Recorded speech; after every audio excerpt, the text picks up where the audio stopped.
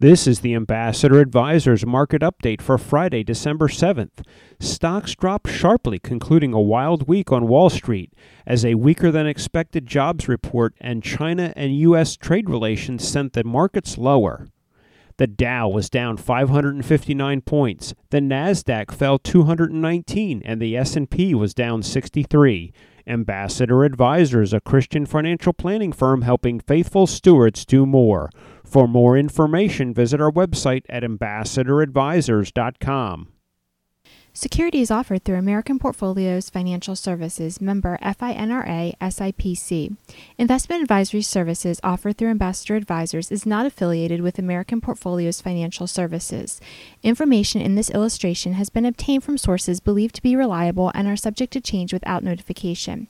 The information presented is provided for informational purposes only and not to be construed as a recommendation or solicitation.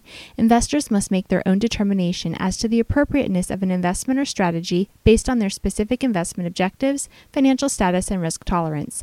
Past performance is not an indication of future results. Investments involve risk and the possible loss of principal.